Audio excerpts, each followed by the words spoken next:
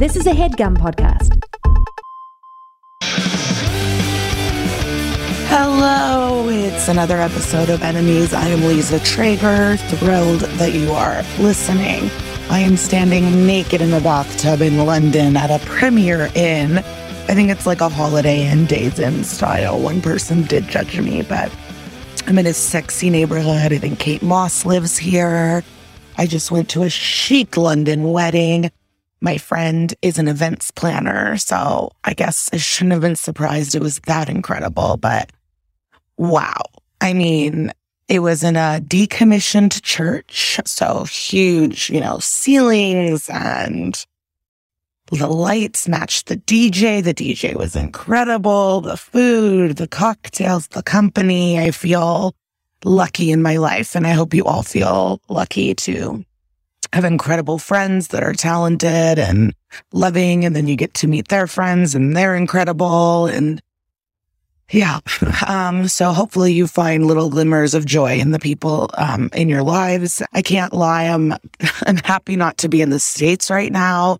The news is heartbreaking, and I hope that you're all finding places to feel joy.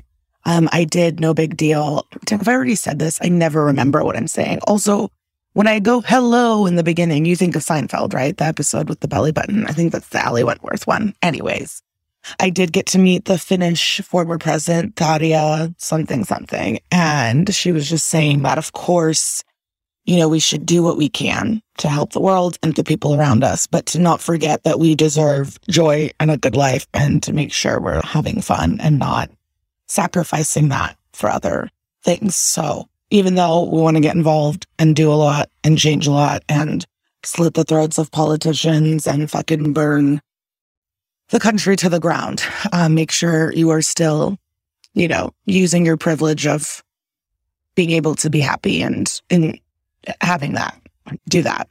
This is not diminishing the horrors of our world, but we can't just all be fucking depressed and living in the sadness that is our world reality. So it would be fucked up if I didn't mention it. I know what is happening, even though I'm on holiday. And, I have another podcast about SVU and true crime, and I'm researching a horrific abuse case right now too. And hey, God, what is this fucking experiment that we're all living in? Thank you for tuning in. I don't even know. I don't even know how to go back and forth from reality and not reality. I'll do a minor enemy to lighten the mood. I would say the Premier Inn's internet, go fuck yourself. But the customer service is incredible. It's like Virgin Internet, and someone answers within 30 seconds. Not even. Like, it goes, "Hi, this is the internet." And then someone answers, there's an incident number. Like, it is pretty incredible. But the internet just goes in and out and in and out. And it's like, honey, I'm trying to fall asleep to Drag Race. What is happening? I keep telling them I'm working, but I'm in a bathtub. Everything's fine. But it was frustrating. The internet, like every 2 minutes to 10 minutes, just like stops working. And I paid for the ultimate. I paid for it. Thank you very much. Another enemy is the corner store or the bodega, if you will. I went to grab some snacks after the wedding. Don't be jealous. Don't be jealous of my boogie. Anyways, I've gone there almost every day that I've been here to get like water or a snack or something. And whatever, I love a little corner store charm once in a while, but go fuck yourself, you creep. I'm like alone and drunk. And he's like, "Are you single?" And I lied and I said, "No, I'm not single." And then he said, "Oh, can't I just have one hug? Can I have a hug? Don't ask strangers for hugs. Don't ask drunk women alone for hugs. What, you think I'm going to hug? What the fuck are you doing? That's more psychotic than like more aggressive threats. Like, you're asking to hug me? I barely hug the people I love in my life, and I'm going to hug you. Stand behind the counter and give me my fucking What's-Its and Haribos, you piece of shit." Another lighthearted enemy. Why does the world not love iced coffee the way I love iced coffee? Get it together. That's all I have here in terms of updates, weddings, fun, shows. I don't know. Life is good. I'm sure you're looking on the internet feeling jealous, but maybe not. whatever. We're going to start this. I'm so excited for this episode. One of my favorites. I think I say this every week, but me and this guest had a great time. Chit, chat, chit, chit, chat, chat. Lots of drag chats, shit chats. I love his perspective on so many different things. They were just like insightful and funny and unique, twisty points of view without trying so hard, and just like made me think about a lot of things differently. So I feel very lucky to have had this guest. He has an incredible podcast with two of his friends called You Are Making It Worse. You're Making It Worse. I have been on. No big deal. He is also a comedian, a drag queen. Check out Sadie Pines. I cannot wait to watch this person perform forever and continue to be a super fan and hopefully a social friend and hang her out too. So I hope you enjoy this episode as much as I enjoyed talking to this guest. H. Alan Scott. Clap, clap, clap, clap, clap, clap, clap. Enjoy. Hello. Hello. Yay. So happy. Hello. Will you turn your camera on or no? Oh, is it not on? Oh, I thought I'm just looking at your Look at me. Yes. Look at me. Look at me, not even realizing my camera's not Oh my on. God. Just as we started, Kara just texted me, Willow. Yay. She just watched I am controversial. I am not a Willow stan. I love Willow, but I did not want Willow to win. I will say that right now. Who did you want to win? Camden. But did you feel with the performance and the turnout in the finale, you can see why Camden did not? No, I don't think that matters, because that to me is a statement of non-drag people commenting on drag. And I would say that as a drag performer, Camden is, no matter what the finale revealed, is the most versatile of all of the top 5 queens that were available, had the best track record, and excelled at the most diverse amount of challenges. Thus, no matter what happened at the finale, makes her the ultimate winner. How did you feel about her doing the same gag, like doing the fall down again? Because I didn't like it, but then what you said, I'm not a drag performer. And then on the pit stop, Monet and Naomi were like, that's iconic to like reference yourself. It is iconic. Because it's like, how iconic is it to reference yourself? That's amazing. That is like the most, because you know that immediately whatever you did on Drag Race is immediately going to be, memeable, gifable, iconic, no matter. And then you go on to then reference. It's very similar to what Monet did when she did the whole double wig reveal thing, where it was like she was known for these like pussycat wigs. She did the pussycat wig reveal. It was almost like she was making an iconic joke on herself.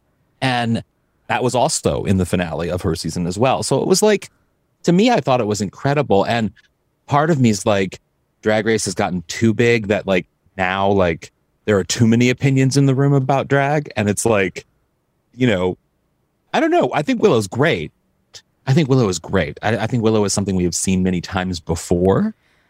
We all have, or you have? I think we all have. I mean, I think we've seen it with Evie. I think we've seen it in a lot of different directions. And we've had a lot of winners like Willow. You have Sharon Needles, you have Evie. There's very big comparisons to, even Alaska's a comparison to Willow. But with Camden, we haven't really had a Camden since Jinx.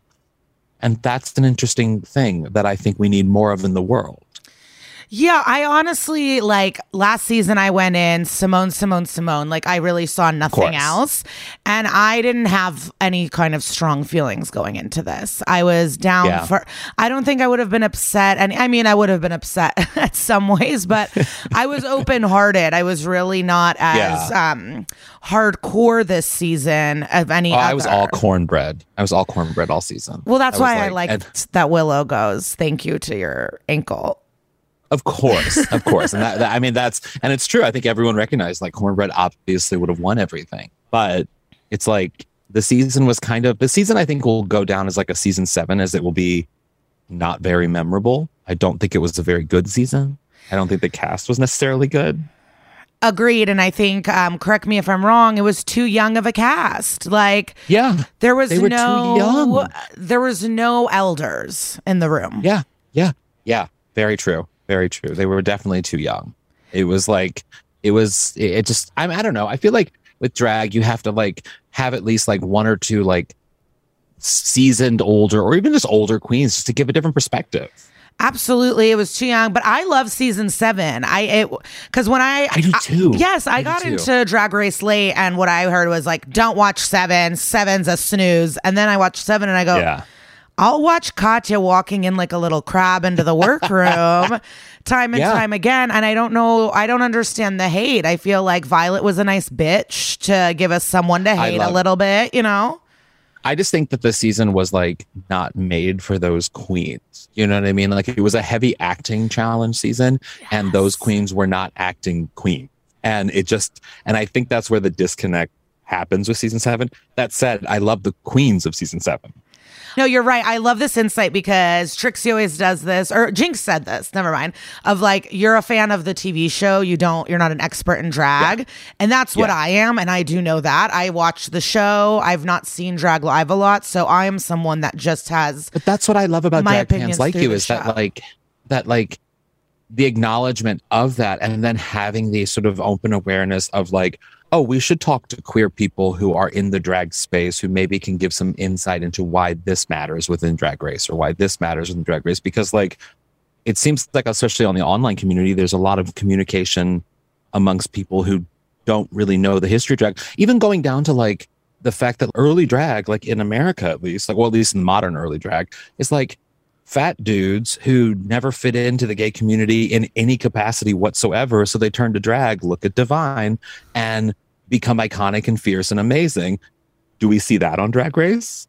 No, we don't. And it's like, there's a reason for that. And it's because so much of the, I think, I don't know, maybe casting, or I don't know, so much of the direction has gone into like the opinions of people who don't do drag and like catering to those opinions. And I feel like early seasons of Drag Race definitely catered to like, well, we're going to make a show about drag queens. And it wasn't just for drag queens, but it was like about drag queens, made kind of by drag queens. And I think we need more of that in a way. I think maybe we can get back to that. Well, that's why I like watching the pit stop, and then I watch Bob does like his recaps on Purse. The Purse first? Yes. Yeah. So, because I just, sometimes I'm like, this sucked, and then they'll be like, oh my God, I loved that. And I was like, oh, okay, so I didn't get this reference or that, or I just. You get the perspective on it. Yeah. Or I didn't think it was impressive, and then you learn it is really hard, or it is something very cool. I mean, I love that she gagged herself. Like, she referenced herself, which is like such like a baller, badass, like, yeah, I'm that bitch move. You know what I mean? Yeah, I'm iconic. And guess what? I'm going to call back to myself. Yeah, I saw it as lazy. Like, when I watched it, I was like, oh, really? I want a surprise. Yeah. And then. Exactly. But it's like, no, see it as like a message of sort of like, I'm that bitch. Because that's really what it is. Yeah, that's really what it is. Yeah, I also I missed the wheel and like the lip syncing, and then Monet and Naomi were like, we love this finale of like having everyone have their show. And I go, oh, okay, I get that. I forgot about that. I've been waiting for that since 8. I've been waiting for that for years. I have hated this whole like spin wheel. The girls have to like sing to whatever song they're told or whatever. And it's like, no, I don't go to a drag show and see, you know, drag queens put on the spot to lip sync certain songs. When do you ever see that? Unless it's like a theme show for that. No, you go to a drag show to see an artist or a performer because I don't even call myself an artist. Like, I'm a performer, like putting on a show that like I've created. Do you know what I mean? Like I created the bits in this lip sync because like, I think they're funny or cool or fierce or whatever it is. And I put together a performance for you, the audience. That's what drag queens do. That's what drag artists do in general, is they do that. They don't randomly be like, okay, now I guess I'm going to lip sync to Cher because the bar told me to. Like, no, that never happens.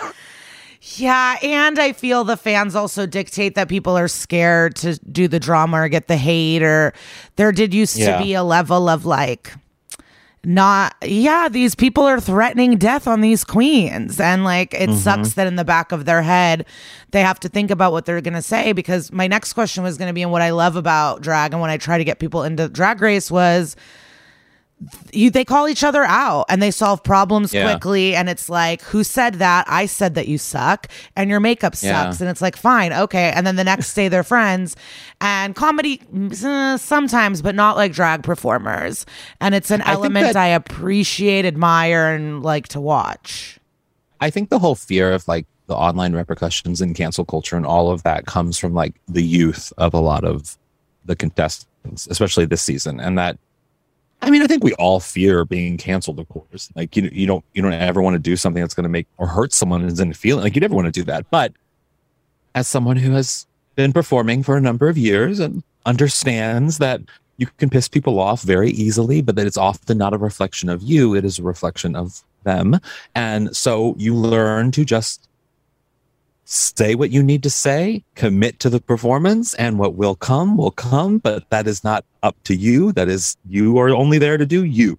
And you stop. I mean, and you can relate to this too. Like just in stand up, like, yeah, you want to say smart things and be smart about it, but you also don't want to be stifled into what you're saying. And you don't want to be worrying about how someone's going to react to what you're saying 10 years from now. No, you just say the joke. You just say the goddamn joke. And it's the same sometimes you see the audiences, they just like, it's a buzzword that shuts them down and it's not even the bit. And it's like a bit that works and is funny, but they hear one word that's like, wait, I don't like this. And it's like, you could just read that they are not listening to the words, but are being like shutting down because of what they think is appropriate or not, versus just like being in the moment. And I think someone who's a bit older recognizes, okay, that person's reaction is based on them not fully listening, or perhaps our perspectives are very different. And I can agree that, okay, you have a point, sure, but we're different people and I have a different take. And I'm not going to be scared of your take just because you have a large following or whatever. I think Bianca's a perfect example for me of someone who, like, she won. She was a bit older when she won. She's said a lot of complicated things over the years, and I'm sure some things she maybe regrets saying, but it's like, that's not stopped her career. No one's canceled Bianca. Why? Because Bianca is smart enough to stand by her work, but also like acknowledge maybe when she's wrong, but at the same time also be wrong and not be like, but I'm not going anywhere. I'm still going to do what I do. Sure, I'm sorry I hurt your feelings and I hear your point of view, but also like, I'm still going to do me. And I like that she's also able to say, I wouldn't have won now. Like the game has changed where I would not have won now. And I like that too. Like she was perfect in her time. I like that. And that also makes me sad. But I like that. It makes me very sad though. I know. Do you think they're going to go back to like throw back to the old vibes, or it's just too far gone at this point? No, I think that's what's great about Drag Race is like nothing is ever set in stone. You know what I mean? Like nothing has ever like Drag Race has had so many iterations and it's changed so many moods over the years that it's like, and that's the same thing with drag too, is that like the things we do in drag come and go and change, and there's the ebbs and flows of drag always. And so like Drag Race is capable of changing in different and awesome ways. And that is what makes the show so exciting and keeps it on every year, I think. Is that like drag changes, so we change with it. And like, you know, I was doing thick eyebrows a year ago and now I'm doing thin. I'm versatile. I evolve. But going back to like, who is the one? Utica is the one to me is like encapsulates a generation after us where you have RuPaul, a black queer person telling you like, you can wear a fro.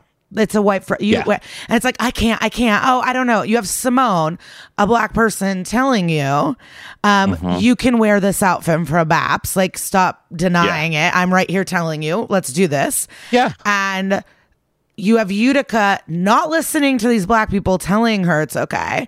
And that's it. Not listening and being like, no, it's offensive. It's offensive. And it's like, it's offensive to who?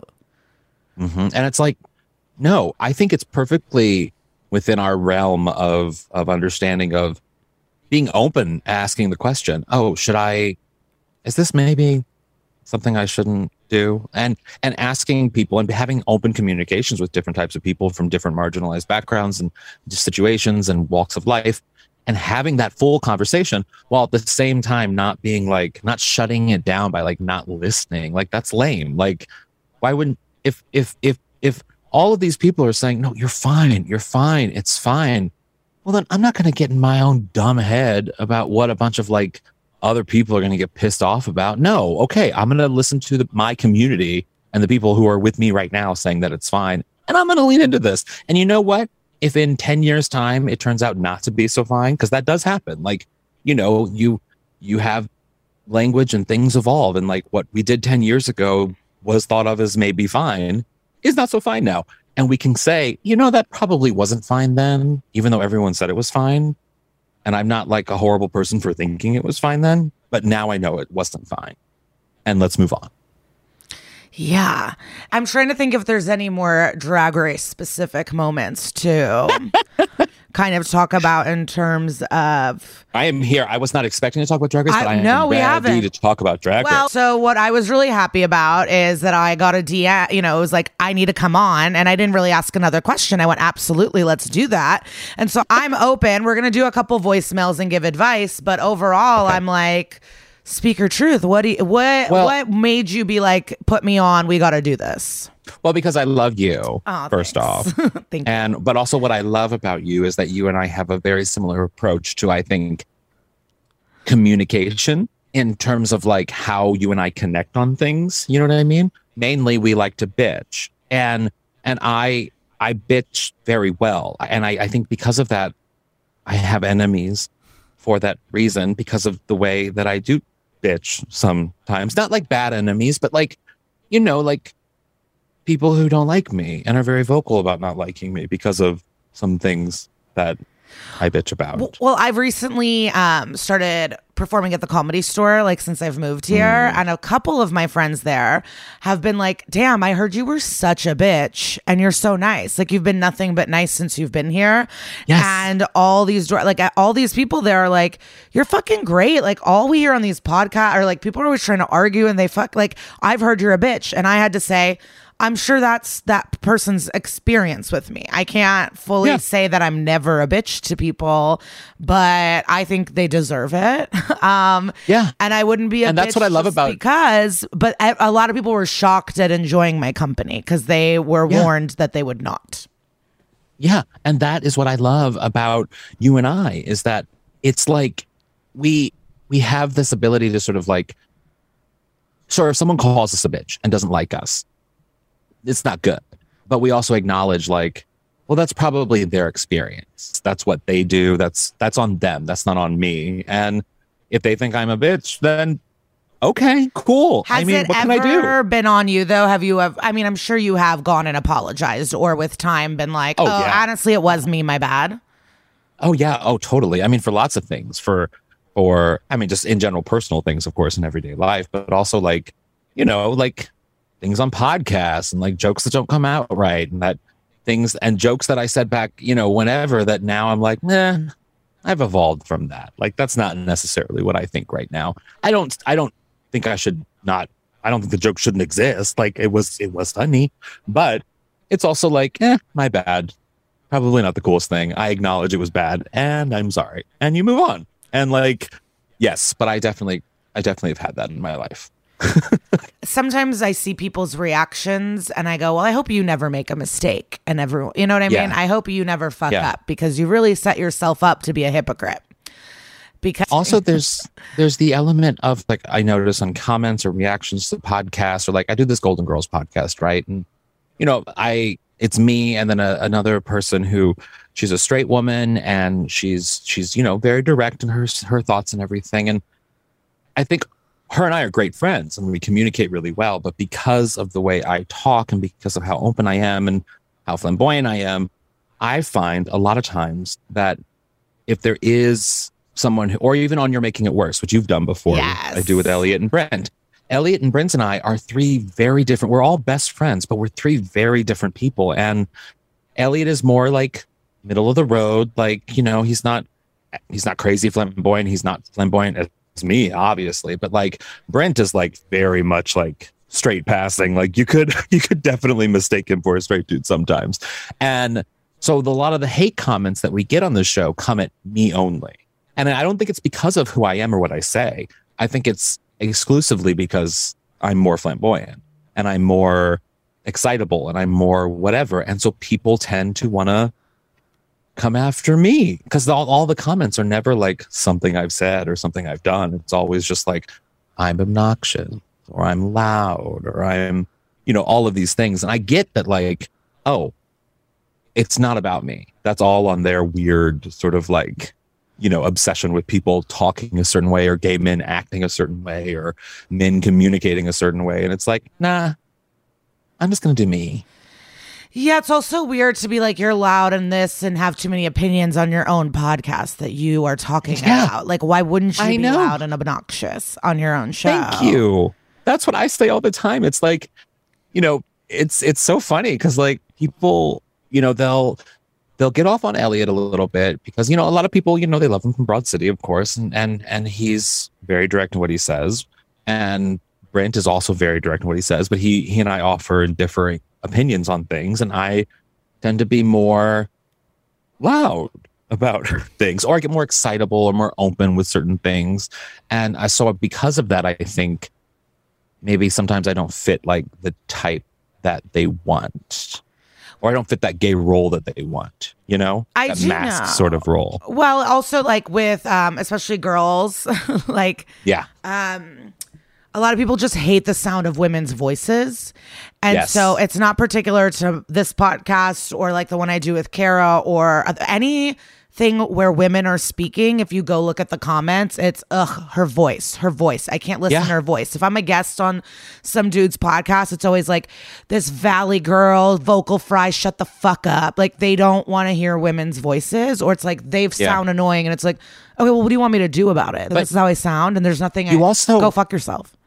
You also fucking know that those pieces of shit with limp dicks are out there listening to like, Mark Maron and Joe Rogan and those assholes who frankly have annoying fucking voices. And are loud and obnoxious. And are loud and obnoxious. So go fuck them. Go jerk off in a cup because that's all the action you're going to get. I'm sorry. Can I get that crude? Yeah, everything. My big thing right now, and I've talked to other girl comics about it, is fuck Joe Rogan for not talking about abortion. You're in Texas, enjoying not paying fucking taxes.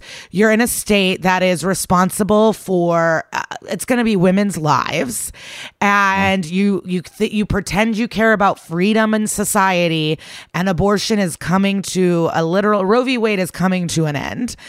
And not a fucking peep. Yet he talks about how he has so many different perspectives on his podcast, and not once has mentioned abortion on that show. Not once. Also, for me, what's always fun for podcasts like that, I look at what's that one? Who's the singer from Frozen, or the woman from Frozen? Not Elsa, but the Idina redhead. Menzel. No, Kristen Bell. Is it Kristen Bell? Yeah, Kristen Bell. The blonde superstar who's so famous. Yeah, she's huge. Yes, you hate her. And her husband. No, I don't hate her. Dax Shepard. I don't hate her. Dax Shepard. And I look at Dax Shepard's podcast and I look at his guests, right? And same with Joe Rogan and a lot of these sort of, and I, nothing against that. I'm sure they're lovely people. But I look at the guest list and I often am like, how many straight white dudes can you fit into like a 2-month time frame of guests? I'm not a scientist. I don't add things. I use my phone's calculator all the time, so I don't know what I'm doing. But if I had to throw a percentage out, I would say of all the guests, 80% are straight white dudes over a 2-month time frame. And it blows me away that they can live in a world where it's only people like them. Of course, they have some diverse guests, but it's like, how can you exist in a bubble where it's only people, almost carbon copies of you, that you have on as guests? Like, and no one call you out for it. It blows me away. Yeah, it is. It's appalling, and it happens often. I was recently doing like a big fest, and it was brought to the attention of the booker that it was all white men on this lineup. And he responded, well, I don't think about that. I'm just putting a good show together. And to me, in my head, it's like, then you're not putting a good show together. Yeah, like, why do you assume having any sort of diversity would make it worse? It seems like it makes it better, but also that's all I think about. And he goes, well, I shouldn't have to. I go, it's not about have to. That is just what I'm always thinking about. I'm always looking at things of like, I want all different people constantly. And that is my top priority. And it makes nothing worse. It actually makes everything better. In his brain, it's like, I'm just worried about making this show. But it's like, I don't know. I actually just Saturday did a show and it was all white people. And I didn't really fully notice at first. And then my friend who came to the show went, there wasn't one black person on that lineup. And there are black people in the audience. And it's like, of course. Do you not see it? Do you not care? Was it an over, like, I just don't get it. I really don't get it. Because I do think about it all the time.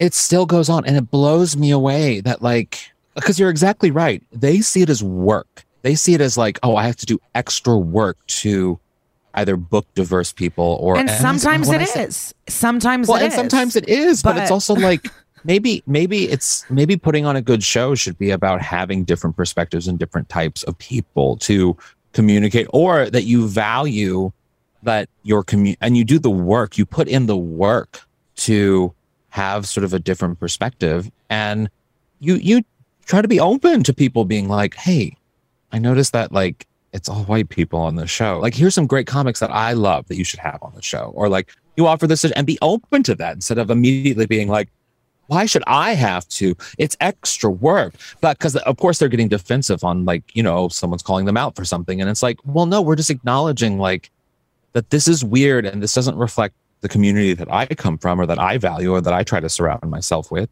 And even in like drag shows, like, you know, I produce a lot of drag shows with a good friend of mine, Godoy, who's a great local drag queen. And we put a lot of work into sort of like having different types of queens on the show, different type of drag people on the show in general, just to, not for any political reason or any statement. We just want that. We just want that to be representative of who we are. That should be a good thing. People should be working towards that. I don't get it. It blows me away. Also, you said something and it kind of hits the nail where it's like, it's who I surround myself by, and they do not surround themselves with people different than them. So to them, it is so much extra work because they're only friends with people that look like them. That is their small world. I don't get it. I feel like, and it's not just a straight problem. It's a queer problem too. A lot of queer spaces, a lot of queer shows have this problem. I mean, I remember when I was part of the reason why I kind of stopped doing stand up as a boy was because I hated the world of stand up in a lot of ways. I hated that world of sort of like straight bookers having those kind of reactions and reacting like, I mean, I remember days in New York where like bookers wouldn't even like shake my hand or acknowledge my presence, even if I was able to squirm my way into an opening bit or like doing something. And I just got over it. And so I went into the drag world. But even in like drag, it's like there are still shows where it's like, what is this lineup? Like, why is this like this? Like, so it's not just straight people that have a lot of work to do. I think a lot of queer people have a lot of work to do to truly make shows diverse. Well, and it's like this echo, it's like, and then one of these white people says something fucked up, and then all the people defending them are white, and it's like, you just told on yourself. Like, you have no one in your life that looks different than you. Because I had a racist Twitter debacle. I had bad tweets. I did. It is what it is. And at the end of the day, the people that were defending me and calling me were not white. And that meant everything to me, because I went, oh yeah, my world is colorful, and I'm going to just focus on that and remember that. And obviously humiliated by what my tweets, like they're bad. Of course. They're bad. But when I see other people comparing me to other people, I go, yeah, but look at who's defending them. I'm like, it is all white people. So it's like their world is super white. So how do you say that you're not racist or you're not these things when there's no one around you that isn't like you? Well, and also just like even, and this is what I mean. And I fuck up all the time with all these people. Like, thank God I have all these people that are different than me to be like, you're crazy. You can't, like, that's not right. Or this is why it's wrong. And then suddenly I become a smarter, better person. Not that I'm using my friends for that, but like, I always get annoyed when it's like all your openers are white. You're a show of white people, and then you're bringing white openers, and it's all dudes, and there's not a girl, and it's like there is no issue with it at all. And I always think about Beyonce's live Coachella, where she was able to get all black, like tuba and brass players and flautists or whatever. And you're saying these people don't exist, but she was able to find hundreds of them. So what are you talking about? I mean, I think that's just it, is that like when you were talking about your old bad tweets, it's like to be white in America, I feel like we have to atone for a lot of even the passable bad things that we've done, the things that were once okay or not okay or whatever, or the feelings of, because it's okay to be wrong and to have done bad things and to evolve. And then for you to like say like, oh, well, I mean, look at the people who are supporting you, sure. But also at the same time, you put in the hard work to like make sure that you do have a diverse community, or that you are trying to hear different points of view or different walks of life, or respect that and try to amplify those voices in your own life to be able to say, this is my community, this is what I stand by. And I mean, I feel like I've had the same thing in terms of some things that even I've done in the past, where different articles that I like back in the day when like everyone had to have like a think piece on an article on some dumb website like Thought Catalog, which I wrote a lot of shitty things I hate. Was obsessed with Thought Catalog. Oh my God. I fucking hate. I mean, it was good money, and they encouraged really voicey, chatty, blog things. And I wasn't even young. I was like, just hungry I was hungry. I was literally poor. And so I would write things. And I mean, I would write them thinking like as a comedian, like, oh, I'm writing something funny, or I'm writing a response or reaction piece to something. And then I look back at some of the things that I've written, and I'm just like, oh, I hate myself. I hate that person. I'm embarrassed for myself. Even certain thoughts that I had, or like things like, talking about cultural issues that I had again, and this is another thing, recognizing, oh, I have no place in a conversation. And then I do think sometimes it is not the place of people to talk. Like you should not talk about everything or have a response. Even comedians, maybe you shouldn't joke about everything. Like maybe you should just shut the fuck up and listen to other people for once. And that is something that as I've gotten older, I've realized too. Oh, my opinion is not special. I am not special. I do not need to comment on everything. I'm going to shut the fuck up. And that is okay. And it's not like you're telling people, oh, you're canceled, or I'm taking away your free speech. No, fuck you. You just don't have that learned experience. So you don't deserve to be in that communication or that conversation. So shut the fuck up. Yeah, just listen. And then if you actually brought people that were not like you and with an open mind to discuss it with them, then you could know these things. And then you could be a part of the discussion. Yeah. Yeah, exactly. Or even if you're not welcome to the discussion, maybe just shut the fuck up and listen. That's a part. Yeah. Being a part of a conversation is also about listening. And so like, you don't have to engage to have a conversation necessarily. You can like just listen to a conversation being had and maybe retweet someone saying something awesome. How about that? Or no, you want the likes. You want the retweets. So you got to say it yourself. No, fuck you. Just retweet the person who deserves to have the conversation and amplify that. That is very good. Yeah, it's okay to be wrong. Like it is. I think that's what we forget. Like we're all so scared to quote unquote be canceled, but it's like, no, it's actually okay to admit that you were wrong. But then people don't believe you. That's what happens. Because I was like truly ashamed and sorry. But then, then the comments are like, "Oh, you're doing this for this reason. You're not really sorry. You this bitch." So then it's like, "Oh, I also can't control what people think about me. If you don't think I'm actually sorry, there is nothing I can do." So that kind of sucked too. Where, if you're being sincere, but people might not think you are at all, and that was a bummer. But I also feel like if you're put in that situation, which, I think we all have, at least any professional comedian or person who is doing anything in entertainment has kind of been in that position where people don't believe you when you say something or don't think you're doing it for genuine reasons. You quickly sort of realize like you said, that's not on you. That has nothing to do with you. You can't force everyone to be in your own boat and like believe you. And to recognize, okay, well, like for example, someone left some stupid comment about the Golden Girls podcast about me being annoying and talking about something. And God, he's just the worst. He's the worst. And so I replied to it, of course, being an asshole. And I was like, I know H. Allen just sucks. He should die. And and then the person wrote back being like, oh my God, I never thought you would see my tweet. And that's just it. You humanize it. You make a point of just being like, I reckon, and she even DM'd me, and she was sweet, and I don't give a fuck. Like, you can say what you want, but it's like, she was like, I'm really, really sorry. I was like, it's fine. I've heard it all. Literally, I get why you even do it. You don't have to explain anything to me. It is fine. But also just know the things we say, people read, you see it, and I'm strong enough to not be taken down by it. But like, if you humanize it a little bit, maybe once in a while, people get a little scared of you. Yeah. And that's okay. There was an Andy Cohen thing where someone was like, you're a terrible parent and this and that. And he wrote something and then it's the same of like, I didn't think you'd ever see it. And it's like, yeah, this is my social media. It's a place that I enjoy coming and I want to look at everyone and my friends and what they're up to and like all my friends' cool shit. And now you've like ruined my day with this thing that if you didn't think I would see it, why are you, everyone's in pain. We're all just... But I do have a question about doing a podcast, a show with your friends. How do you deal with conflict that's professional? How do you not have it seep into the friendship? And it's so intertwined. I have a podcast that I run with a very close friend. And, it's nice. We squash beef very quickly. And maybe some of our listeners would like to believe we never spat, but we do. How do you deal with that?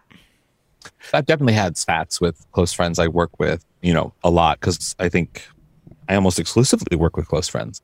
That said, we do squash it pretty fast. And I think part of it is like, we don't take anything too seriously. You know what I mean? That's like, I think that's the best thing about being a comedian is that we all think we're pieces of shit. And yet we also all think we're so special.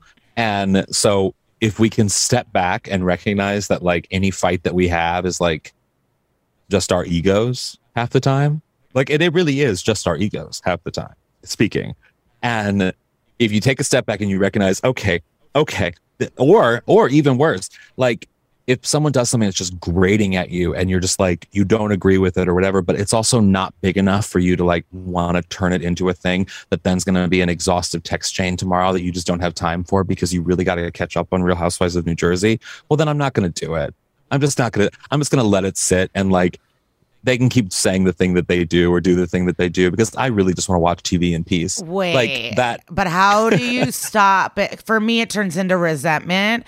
And then I look at everything through that lens of what I'm mad at. So if I think this thing, now everything you do, I am picking you apart to find evidence to fulfill what I think about you already. So I have to get things out and talk about it or it will seep and become more disastrous for me. See, I don't have the need to talk about everything only because I used to. I feel like I used to. But people make fun of me if they're listening from like, you're making it worse because I get made fun of for this a lot. But I think having cancer and chemo helped me recognize that I don't have to have resolution for everything because sometimes resolution doesn't make sense. And it's okay. It's okay for things just to fizzle away. And some things don't make sense. And I'm okay with not understanding why they are the way they are or someone reacts the way they do. I don't need a diagnosis of why they said the thing that they said or why they're doing the thing that they're doing. It's just like, okay, today's the day, tomorrow it'll be gone. Like today I'll stew on it, tomorrow it's gone. And that's really how I think. It is sort of like how I approach things because like, I feel like things have been thrown in my face that are like big, like life shit and people dying and like, cancer shit. And it's just like sometimes things don't make sense. And I don't need them to make sense if it's not going to impact my life or it's not going to impact my life in a bad way. If I can move on from it and not have it like, it's not going to ruin my life, then I don't need to have a conversation about it. Wow. And for you, is there parts of your personality or behavior that are very much like pre and post chemo and cancer? Oh, like completely. Yeah, okay. 1000%. I mean, pre-chemo, I said yes to everything. I had so many friends. I was always busy. I was in New York. I was doing 3 shows a night. And then I was hanging out and getting drunk with everyone and doing drugs and having a great time. I mean, I was having a great time. But I was also like mentally and physically exhausted to the point where like I was not being me. You know what I mean? I was putting on a show of who I thought I was supposed to be because that was going to get me my next thing. Like doing these obsessive amount of shows and having this obsessive amount of friends and network and contacts was going to get me staffed on a TV show, plain and simple, or get me to somewhere in my career that I needed to get to. And then when cancer and chemo hit and it was just like, wow, everyone sucks. Like literally Everyone sucks. And so many people are a waste of time for me. There's so much life that I'm not living because I'm wasting so much time trying to get to a life that I think I'm supposed to be living. At that point, I just kind of stopped returning calls and stopped returning texts from people for like 3 years after chemo until people just fizzled away. And I focused on a core group of people. And that was just what I did. I stopped doing shows and I stopped performing regularly, and I stopped doing stand-up in the way that I thought I was supposed to be doing stand-up, or performing in the way I thought I was supposed to be performing because it was going to get me another job. And instead I was like going to do riskier things and do something that made me feel better about myself, like drag, other than doing a stand-up show that, yeah, it's going to make me feel good and I know how to do it and I think I'm okay at it. I think I'm pretty good at it. But like, does it make me feel great? Does it make me feel like I want to do it every single night? No, because some nights I want to do drag and other nights I want to do a storytelling show and other nights I just want to stay home. And it's like, I don't want to have to chase, you know? And so my personality definitely changed post chemo, and the way I look at life completely changed. Well, yeah, doing the things that fulfill you versus what you said, like the chase to something. Yeah, because I felt like I was doing stand-up in a way that was like very straight male, like, you know, you do the rooms, you put in the tie, you like do the road, you do the things you're supposed to do to then get to that next step. And I was always just like, I hate all of you. That's not how I work. That's not how I live. That's not how I want to live my life. You know, I want to be a multi-hyphenated person and I want to do lots of things and I want to have people not understand what I'm doing. And it might not be marketable, but at least it makes me happy. Were there any people in your life during that time period that you were surprised by how they showed up for you, or the opposite, like certain people that you were like, oh, damn, this is less real than I thought of a relationship? Oh, yeah. There were people who would show up to chemo and just take pictures with me for social media. And it was just like, it was one of those moments that just gave me like, shivers. Like that's... Yeah. And I was like, I thought you were like a real friend. Like there were some people that I legitimately thought were real friends, and they just wanted, it just felt like they just wanted like Instagram likes from like a pity post in a way. I always made jokes like during my stand-up of those days by being like, I hated the word survivor because like, you know, A, I'm not about to win $1 million on a TV show, so that's bullshit. And B, like, what am I surviving? Like, we're all surviving. Like, I don't know what I'm just trying to like get through today, basically. Like, fuck this whole survivor shit. And it was all like kumbaya-y for me that I didn't really understand. And people would come in and like do these social media posts that were like, that fed into that kumbaya sort of like tone that I hated so much. And so those friendships were really gross. On the flip side of it, though, there were some friendships that I was surprised by because they just became more normal. Do you know what I mean? Like friendships. There's one with Michelle Buteau. That's one that definitely stands out, where we were stand-up friends, of course. And like we had done a lot of stand-up together, and I've known her for years and years and years. She would like pick me up from chemo when she was in town, and we would just go like have food or something, or like have a drink. And it would just be the most normal thing in the world. And I was just like, oh, we don't have to talk about comedy. And we don't have to like, I don't have to be this sort of like, what's your next show? Or what are you working on next? Or I don't have to do any of that, you know? It's the same with Elliot and Brent and all of them. It just sort of became this sort of like, oh, this is my community. These are my core people that will be with me for every step of every iteration of everything, both life and professional. And those kind of things, those friendships definitely became stronger post chemo. Yeah. Damn. All right. I made it heavy. No, to me, like I was raised, and it's not like my parents are right about everything at all, but like we don't take photos in hospitals. We do not take photos of sickness. Like it's very like Soviet style. It's very hidden. The thought of someone using like this hard journey of yours or this illness and like shit that sucks for a reason really kind of, I guess it sickened me in a way I wasn't anticipating hearing. I get that. I totally get that. But I also, to put it into perspective, like this past weekend, I was just in Chicago, just got back, today, from Golden Girls or Golden Con. It was like a Golden Girls convention, and it was ridiculous. And I was in drag all weekend, and it was so fun. And my boyfriend and I went to the Bean, which is like, this big thing in the center of Chicago. It's like the sculpture thing. I love the Bean because I'm just explaining it.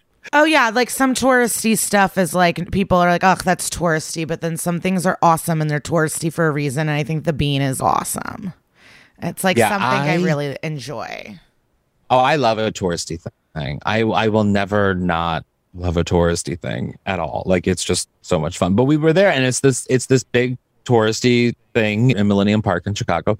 And we went to take a picture, which you can check out on my Instagram, Sadie Pines.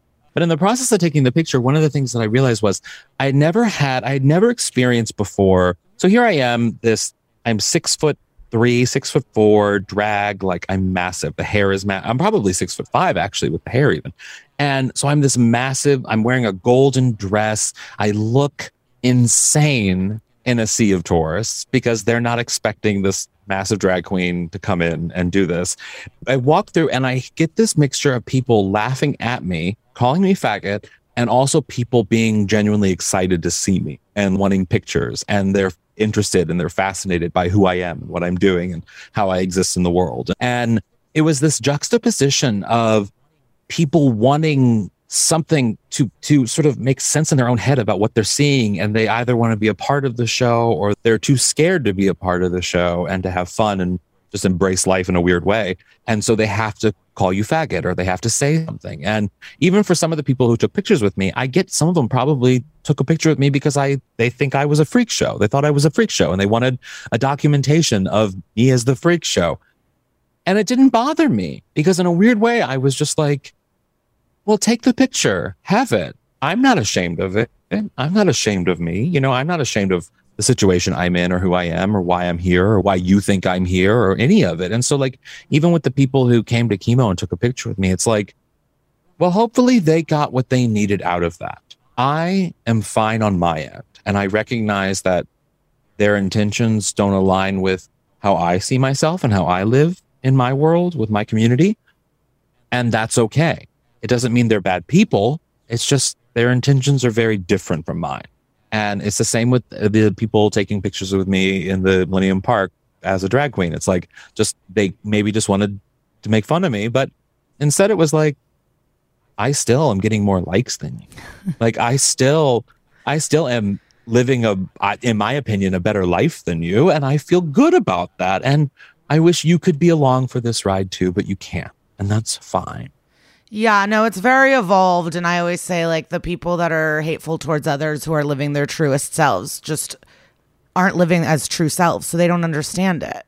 Of course, they're mad at you because they're living a lie. So to them, it's like, how do you get to do what you want to do and be okay with wearing a dress in the streets? Like they just, I don't know. That's what they, being self-actualized is like, living the life as true to yourself as possible. That is very hard to do. And I will tell you, so people don't like that if you can do it. They don't like it.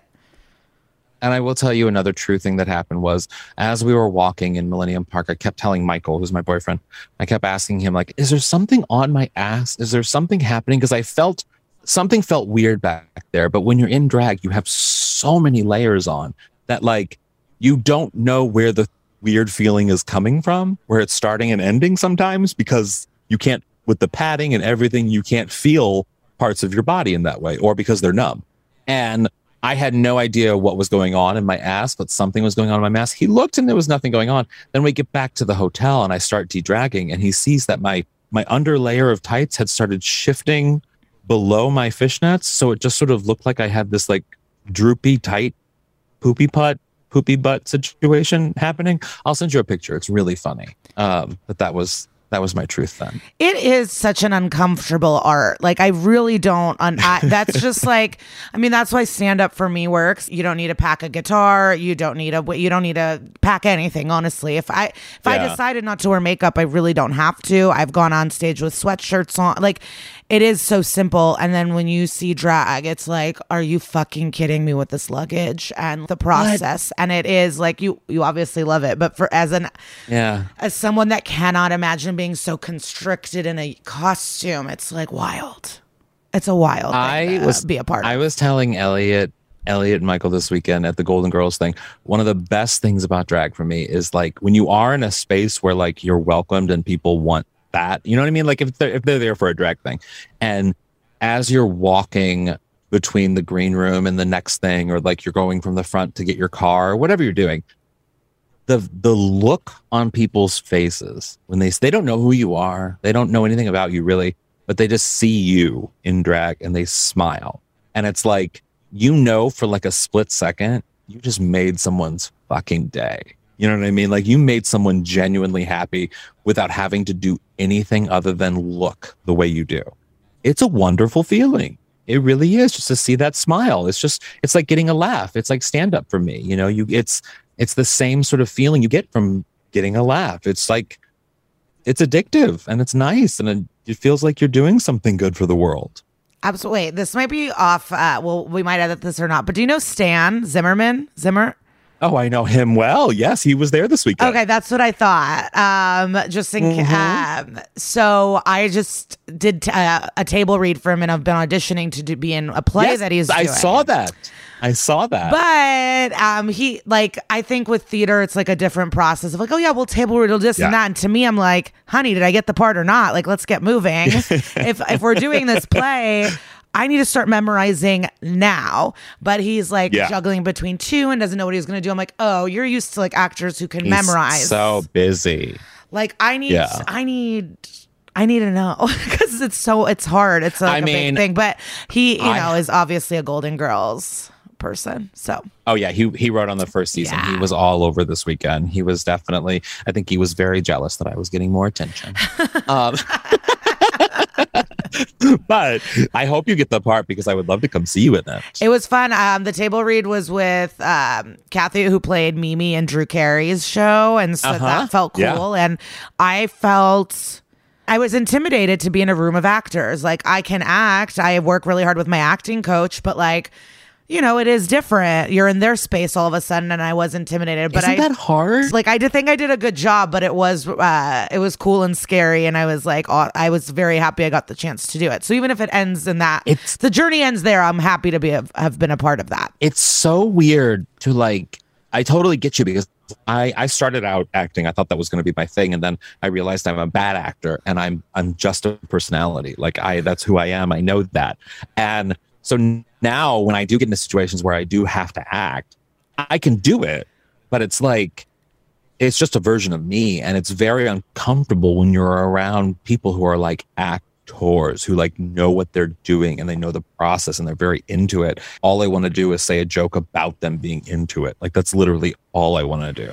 Yeah, like one of the actors was like, oh yeah, I've read this a few times, and every time I read it, and I was like, okay, I read it once to prepare, and that's that. Like, oh my God, do I not care enough, you know?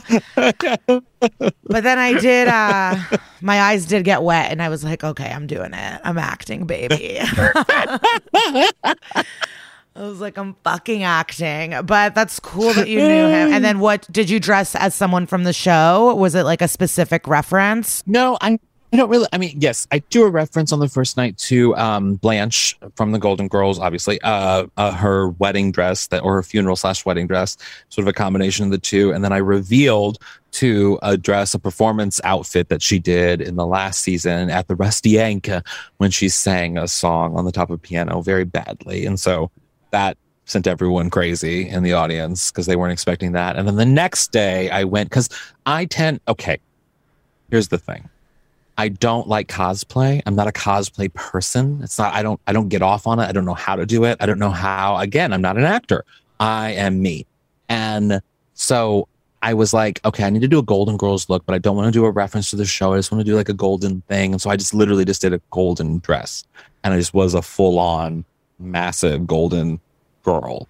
And it worked out really well because it was, a lot of people were excited. So yeah, it was good. How often would you do the same number? Do you ever retire a number or get tired of it? Obviously, or do you? Oh wait, like how often are you switching it up? Stuff like that. I don't. Stuff. I mean, I don't like to lip sync. I mean, unless I can like really edit it into like a smart comic like thing. You know what I mean? lip syncing is not my strong suit. I'm better on mic, obviously. That's who I am and that's what I do, which is why I love Bianca so much. You know, that's my kind of drag. And so I don't lip sync a lot, but when I do, it's often a one and done situation because I like to create a tight little comic piece into a lip sync, if that makes sense. Absolutely. Or like do something funny for that moment in time. It always has to be funny. It always does. I mean, I don't think there's no way I can ever sell a serious lip sync. I'm not that person. Like, that's not who I am. Like, I'm never going to get up there and do, you know, Dreamgirls and I'm telling you. If anything, I'm going to do and I'm telling you, and it's going to be like with a Domino's delivery man, you know, leaving me. Like, that's the only way I could do a serious song is if pizza's involved. So would you, like, in terms of Drag Race, Sam, would you, like, the reading challenge, the roasts, like, those are the things that you would have loved to do? Because you mentioned season 7, what sucked for the girls is it kept being acting, and that's not what the cast was. Yeah. Like, are those the challenges you see, and you're like, oh, my God, I would fucking crush that shit?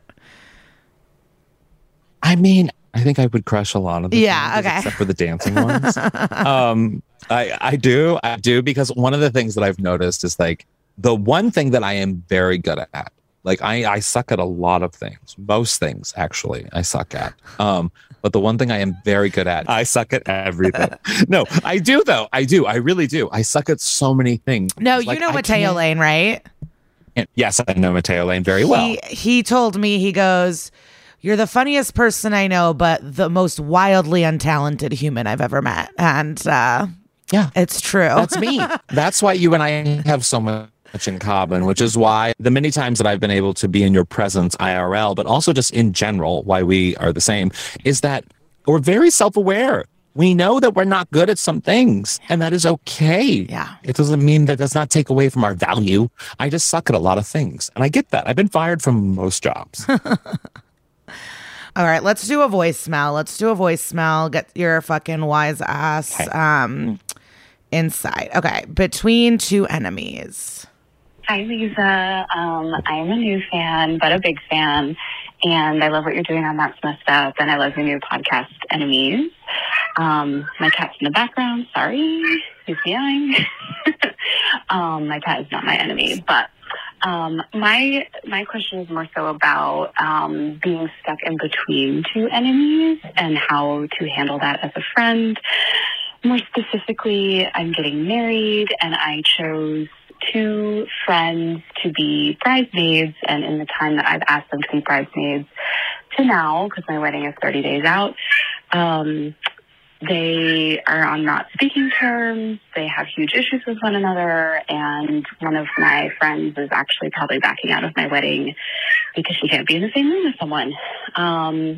So how do you deal with this in terms of, like, loyalty? And let's just keep in mind that they both are highly flawed. No one's perfect here, so there's not even, like, a side to choose.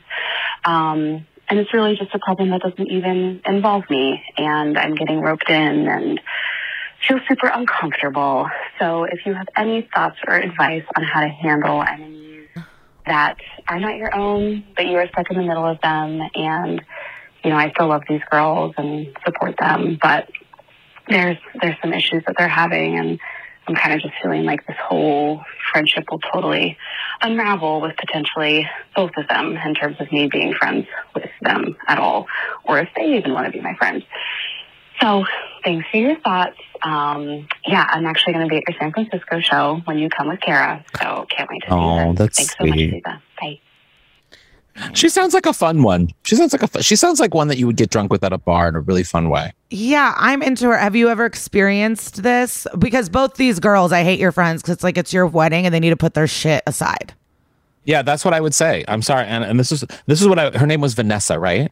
I don't know. You're so good. I did not. I think I'm blinded by the compliments that I didn't even. No, I think I heard it was Vanessa. I'm sorry if that isn't the name. But Vanessa, this is the thing. So I got the impression from you that you were, like, fun at the bar. You're a good friend. You probably have lots of friends, and that's wonderful. But you also maybe need to grow a spine and tell your 2 bitchy friends that they need to get over their own problems, because it is not their day. This is not a Bridezilla comment either. This is just you being like, this isn't about you. on your day, I'll do what I need to do and save my own petty bullshit for my own petty problem in my own petty way. But on this day, you need to shut the fuck up and do what you need to do and like be civil. They need to be civil. Be an adult. Suck it up. You know how many times I deal with people like at 7-Eleven who are annoying as fuck? I'm not going to like change my 7-Eleven experience just because like these people are annoying as fuck. No, I'm going to get my hot dog and my Slurpee and I'm going to get the fuck out of 7-Eleven. I'm going to keep it civil. Well, also, are these really your friends if they're willing to not show up at your wedding for their drama? They're your friends. They're your friends. They're your friends because I mean, I have friends. I mean, maybe this is just a drag thing, but like I have really complicated friends and I recognize that. My friends are special. They have problems. They're weird people. I get it. That's why I love them. That's why they're in my life. And so, yeah, if she's cool, then her type of friends are going to be the ones that are going to do this to her. But that said, you also need to be cool enough to be like, shut up. Like, chill out from me for one day. I'm obsessed with you. I need you on my shoulder on most of my life. Well, because I'm in this predicament. I and a really old close friend are no longer friends, and we will not be. Oh. But she is putting ultimatums, pressures, refusing to be in the same space, making and like mad at the people that are still my friend, and like getting people to not invite me to things, not showing up, What? She demands warnings. Like she yelled at one of our friends because we both came to a party, and she goes, "I needed a heads up that I was going to be there." And to me, it's just like I keep just being chill, and to my friends being like, yeah, maybe it's awkward, but I'm down to be anywhere at all times. I want to be a part of your life, and that's that. And she is being so fucking immature and psychotic about it, and it bothers me. And it's like, I don't know what to tell you, bitch. We're not going to be friends again. So like, can you just stop? Like, I'm not bad. I mean, like, you're not bad. No one's bad. We're not friends anymore. But to involve everyone else in these convoluted ways really bothers me. Do the other people who are involved, are they aware that she's being, I'm assuming, is it a she? Yeah. She's being kind of cray? Oh, yeah. No, they're very aware. And I think it's silly that everyone is bending to her whims and like giving her heads ups. Like, hey, by the way, like she's going to be at this party. Just wanted to let you know. It's like, I don't know. But it's not. If they all want to keep playing this game with this person, that's fine. I think it's fucked up that she's trying to take my friends away or put ultimatums on people. It's like, to me, I think that's fucked up. It sounds like you should avoid her because she's obviously a mess and a half. And there's nothing you can do to change what she's doing because people like that, you can't change. They're going to do what they do and you have no control over how they are. But you do have control over the people you can have rational communication with, meaning your friends that are placating her mess. Now, you don't want to make them feel bad for being friends with her because, like I just said, sometimes people have weird, complicated friends, and that's okay. I ain't going to judge them for having weirdos as friends. That said, you can have a rational conversation being like, listen, I don't want to make this awkward for you, but I also like want to be your friend. So like maybe don't do that. And just like be cool, and I'll be a responsible adult at the party, and maybe she won't, but maybe that'll show you that you should maybe evaluate who you invite to a party because she's clearly crazy and I'm here just drinking my Hawaii punch. And also what's bothering me about this situation is all of her close friends don't know. So they'll come and talk to me like we're all still friends. And I'm like, why are you not telling the people in your life that we are no longer friends? Mm-hmm. Yeah. And it's because I think she's embarrassed at the way she acted. But the way, also like with the friends where you're like, do they know she's cray? It's like, that was a big part of it. It's like we would sit and talk shit about this person and then go hang out with them. And it's like unfair to everyone. And it made my brain break because it's like, I don't want to hang out with people that I only talk shit about. Like that's not, I don't want that. Being embarrassed by something you've done is like a real relatable thing that like so many people go through. I've been in that boat. I mean, I don't embarrass easily, so I haven't been in it a lot, but like it is a real thing that people can relate to, and that you know might be something that in terms of the communication that you have with like the friends that are like confused or she's not telling, just be like, it was a stupid thing It doesn't matter. We've all been there. And if they're rational people, they'll get it. Yeah, it was embarrassing. Okay, that's why she's acting this way. We know hopefully she'll cool down in a few months. And now we know. So maybe you can just be that friend while also being a little shady and then spreading the thing that she did that was embarrassing. I have a friend who has a hairpiece. I know he's not a friend. He's someone I hate. And I love telling people he has a hairpiece. But it's like not harmful or anything. It's just he has a hairpiece. What do you mean a hairpiece? Oh, herpes. No, hairpiece. Like it's a glued on hairpiece. Oh, the hairpiece is better than herpes. I mean, maybe. At least herpes says you did something fun. But also, Trixie and Katya talked about this on their podcast where it's like, why can't it be more like everyone wears wigs and then all of a sudden a toupee is a secret? Like, why can't you just let people know you're wearing a toupee? I never thought about it that way. I'm kind of feeding into that a little bit by telling everybody, but it's fun because I hate him. Wait, so, we did get I just enjoy talking to you so much, and we talked about all these different things. And it has been a while. Clearly, I don't want to keep Spectrum you forever. does not like. No, you can keep me as long as you need, girl. I ain't going nowhere. But I want to know about your enemies, different fights. You were talking about like getting fired a lot. Like, just I would love to just story time and just hear some like tales that you thought of to share. Well, my enemies started in high school with Angel Girl. There was this one girl who was literally called Angel Girl. Because I'm not going to go down to, I probably shouldn't describe her fully, but she looked like an angel. Let's just say that. She was very angelic in appearance. And she was one of those people who always had like a health problem. And then they were always like, really? Because she was very vocal about it. And I'm vocal about my health problem. Talked about cancer. But like, it doesn't become a part of my identity necessarily. Like, it's not the thing that being like, be my friend, I had cancer. So she had a lot. No, she didn't have cancer, but she had a lot of like health problems that everyone, at least in my group, which were shady bitches, and we were all like, Angel Girl's sick again.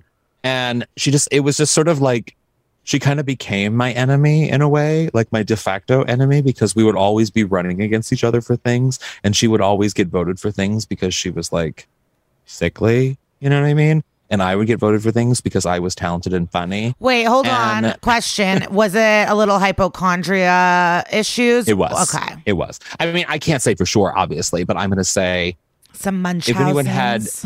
If anyone had that many health problems over the span of 2 years, I would be surprised they survived. Okay. I'm just going to say that. But I don't know.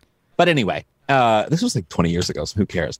But I care. You care, yes. But so like it was she became sort of my enemy, right? Like that was sort of like my mortal enemy. Then cut to like 5 years later, right? I'm on Facebook and looking around thing, and she's posting pictures about her modeling for Gucci. Now, I'm convinced it's a lie. I'm convinced she's not the person in the pictures that she's saying she is, right? Like, I'm convinced of this, but I have no way of proving this. I don't know how to look for like who the model was in some ad at Vanity Fair that I've seen. Like, no, I don't know these things. But she's posting this, it's her. Cut to then 10 years later, after that, I get with my boyfriend, Michael, who has an encyclopedic knowledge of fashion. He's a designer. He was on Project Runway. He knows things. And I tell him the story of my first enemy. You know what I mean? Like this girl who always had this sickly problems. And then she went on to become this famous model that I've never heard of anywhere. Can't Google her. And he's like, no, that's not her. Because I showed her. Like I compared, and he's like, no, that's not her. That's so-and-so from the 2007 Gucci, whatever it is. Like, he just knows instantly that it's not her.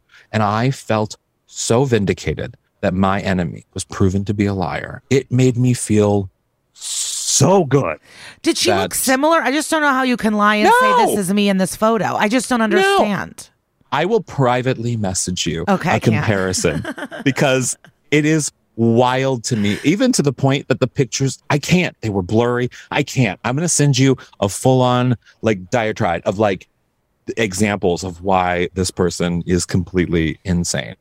And it made me feel really good that she also turned out to be a compulsive liar, which explains everything. And then I have sympathy for her. But also, like, I like liars too. I like people who lie because they're fun and they keep things creative. And like, if it's not hurting me, go ahead, lie. I don't care. But I'm also going to have fun calling out your lie. And okay, so how do you do that? I think one of my friends is like a liar, liar, liar. How do you call out? You just say like, but you said that earlier. You just fully call them out. You just gotta pull. You gotta pull on like the full on Barbara Walters and just like boom, boom, boom, Diane Sawyer it. Like ask the questions. You know the questions you need to ask in order to get people to say the things that they need to say. That's what we do for a living, and it's like that's how you do it. Or you trust that intuition inside of you that says, I call bullshit, because no one calls bullshit better than a comic. And I think that's how you know you are a comic, is when you can pinpoint on bullshit. And that instinct in us is real. So that's what you do. You ask the questions. You ask the bullshit questions. And you're totally right of keeping these lunatics around, because I do have some people where I'm like, I'll find out and I'm like, that bitch did that again. What the fuck? Yeah, but then I'm not cutting them out. They're so fun. I love it. I have so many friends that I love to make fun of, because there's a lot of drag people who I'm friends with, but I will also then openly send pictures of to other friends being like, can you believe this bitch? Like it's so fun. And I think it's healthy too, because it keeps you grounded. Like it's healthy to hate a little bit, because like, especially if you're within a certain, close group of people that you can openly hate with and say horrible, hateful things about other people to each other, because at least then you get what each other's tastes are. You recognize your people. You immediately recognize your people. If you can hate with other people, those are your people. And sort of like how you can communicate. And that you don't really hate this person, but like it's really fun to make fun of their eyebrows. No, I'm with you. I'm might be meeting some friends for drinks, and a friend side texted me from the group chat going, hey, how do you feel about this person? Can we invite them? And I said, well, we can't talk shit with this person, can we? Freely? Yes. Can we be out of pocket? And he said, oh, damn, I wish I had the ability to realize that. Of course, this person shouldn't come out with us tonight. Yes. And they're a great person. Maybe a different night out or a dinner, but like not not tonight. Tonight we're talking shit. And that is so key. I had that a couple months ago with some friends, some drag friends. I'll tell you offline, because you'll get a kick out of one of them. And we were talking shit about somebody, and the person that was there with us, we thought this is where we just assumed they would be on board to talk shit. And that's always the problem. When you read someone incorrectly and you learn, oh, we can't talk shit with this person. This person is not one to talk out of pocket at all. Like, this is someone you have to be careful of, because that information will then seep back into things. And it kind of sucks, because when you're out at like a restaurant, you're talking shit about someone, like it's fun. No, that might be the new title of the episode. If you can hate on people, those are your people. Those are your people. It bothered. But and what are your thoughts on talking quote unquote shit about good friends within a friend group? Like, one of your friends is annoying you. What are the boundaries there in your life? I do that too. And I think by doing it, you sort of subconsciously know that other people are doing it about you too. And I think that's what makes it healthy. In that, if I can, in my friend group, go to another friend in that friend group and talk shit about the other friend in our friend group, knowing that that same friend will probably talk shit about me to this other friend, but I don't care, because we're all so close that I completely trust this communication. I completely trust myself to talk shit about this other person with you, because I feel safe with you, but I also know you're probably talking shit about me. And guess what? I'm kind of okay with that. Yes. Because I'm annoying too. I'm annoying. So like, of course you're going to talk about me. Duh. Yes. And but I want you to. Like, I like it. Like, please, like, make fun of me, talk and make fun of me behind my back. Like, it makes me feel like a healthier person. But also, this goes back to what we were saying about Drag Race earlier, about the younger queens, in that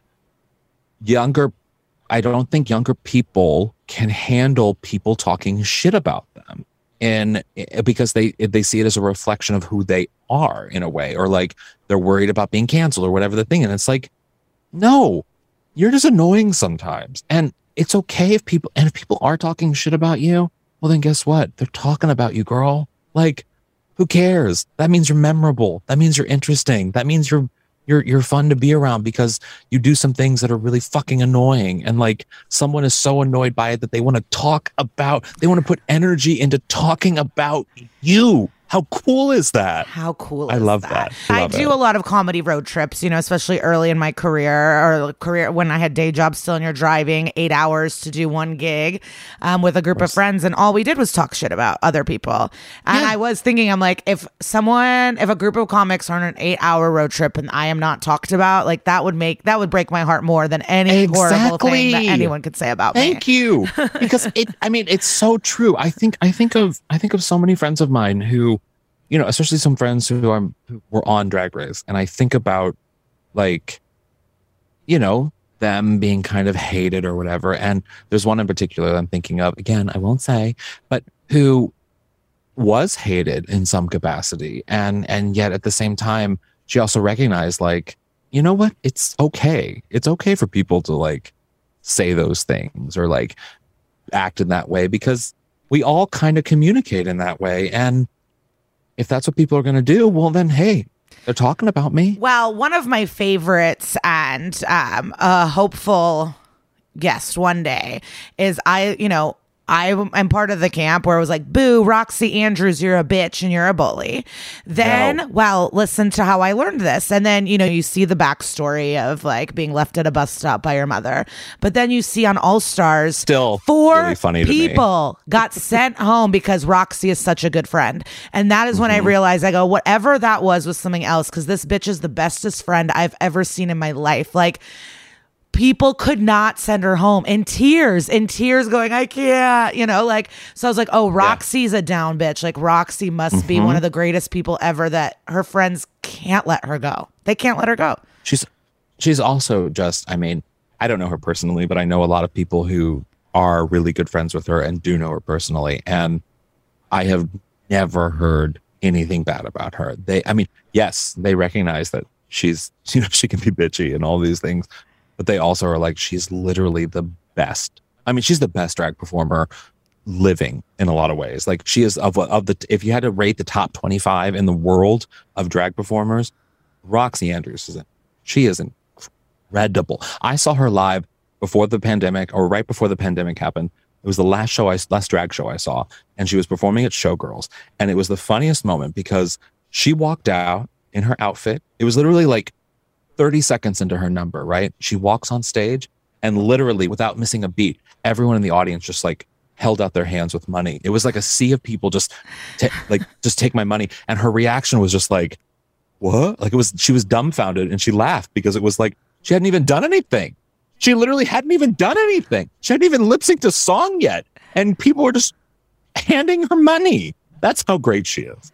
What are can you give us your expertise on what the fandom gets wrong about that show in terms of who's good, who's bad, who's a great performer, who's not? Like, I don't know if I would have known that she's one of the top 25 in the world. Are there like very obvious things people get wrong that you can kind of, or is this too broad of a wild question? No, that's not broad. I don't think it's broad. I think a lot of people get wrong that they think there's like quotas for like what makes sort of like a season's winner. You know what I mean? Or they think that like, because of this or because of that, or because she said this or she had this performance, like that means she's this. And it's like, they want to really sort of pigeonhole drag into like certain things based on the past few seasons of Drag Race, rather than like actually getting out into the real world and seeing a drag queen perform live and seeing how messy it can be and how wonderful it can be, and getting up close with what like a blocked out brows look like in person rather than on television, or really feeling that sort of like sensation you get when a drag queen leaves the stage and walks towards you in a bar and touches your shoulder and takes your dollar and then leaves you because you aren't worth the time. You didn't tip more than $1. And really experiencing how great drag can be in person and the power of drag. And I think the fan base is missing out by just watching the show. Now, I get in a lot of places, and what's so amazing about the show is that it brings drag to places that like people don't have drag, but they can make drag there. They can exist, and there's lots of ways of accessing drag. And I just wish people would access drag more. Like I wish people would. I know a lot of like bigger queens because of what we do and because of Michael with his designing for a lot of drag queens on Drag Race and stuff. And one of the things that like I think every single drag queen who's ever been on Drag Race would agree with is that the Drag Race fandom definitely needs to respect local drag a lot more. If you can only name 5 drag queens and 4 of them have only been on Drag Race, like, you have a problem. You need to go out into your local community, go into queer spaces, and know at least 3 local drag queens in your community that you can name, or other queens who haven't been on Drag Race. Just do the work. And see local drag. That it's not a competition. One of mine and a lot of comedians' pet peeves is after a show of, you were the best. You were my favorite. You were funnier than this or that. And it's like, we're all friends and we're all different and we're all having a good time. And you are making a competition out of something that is not.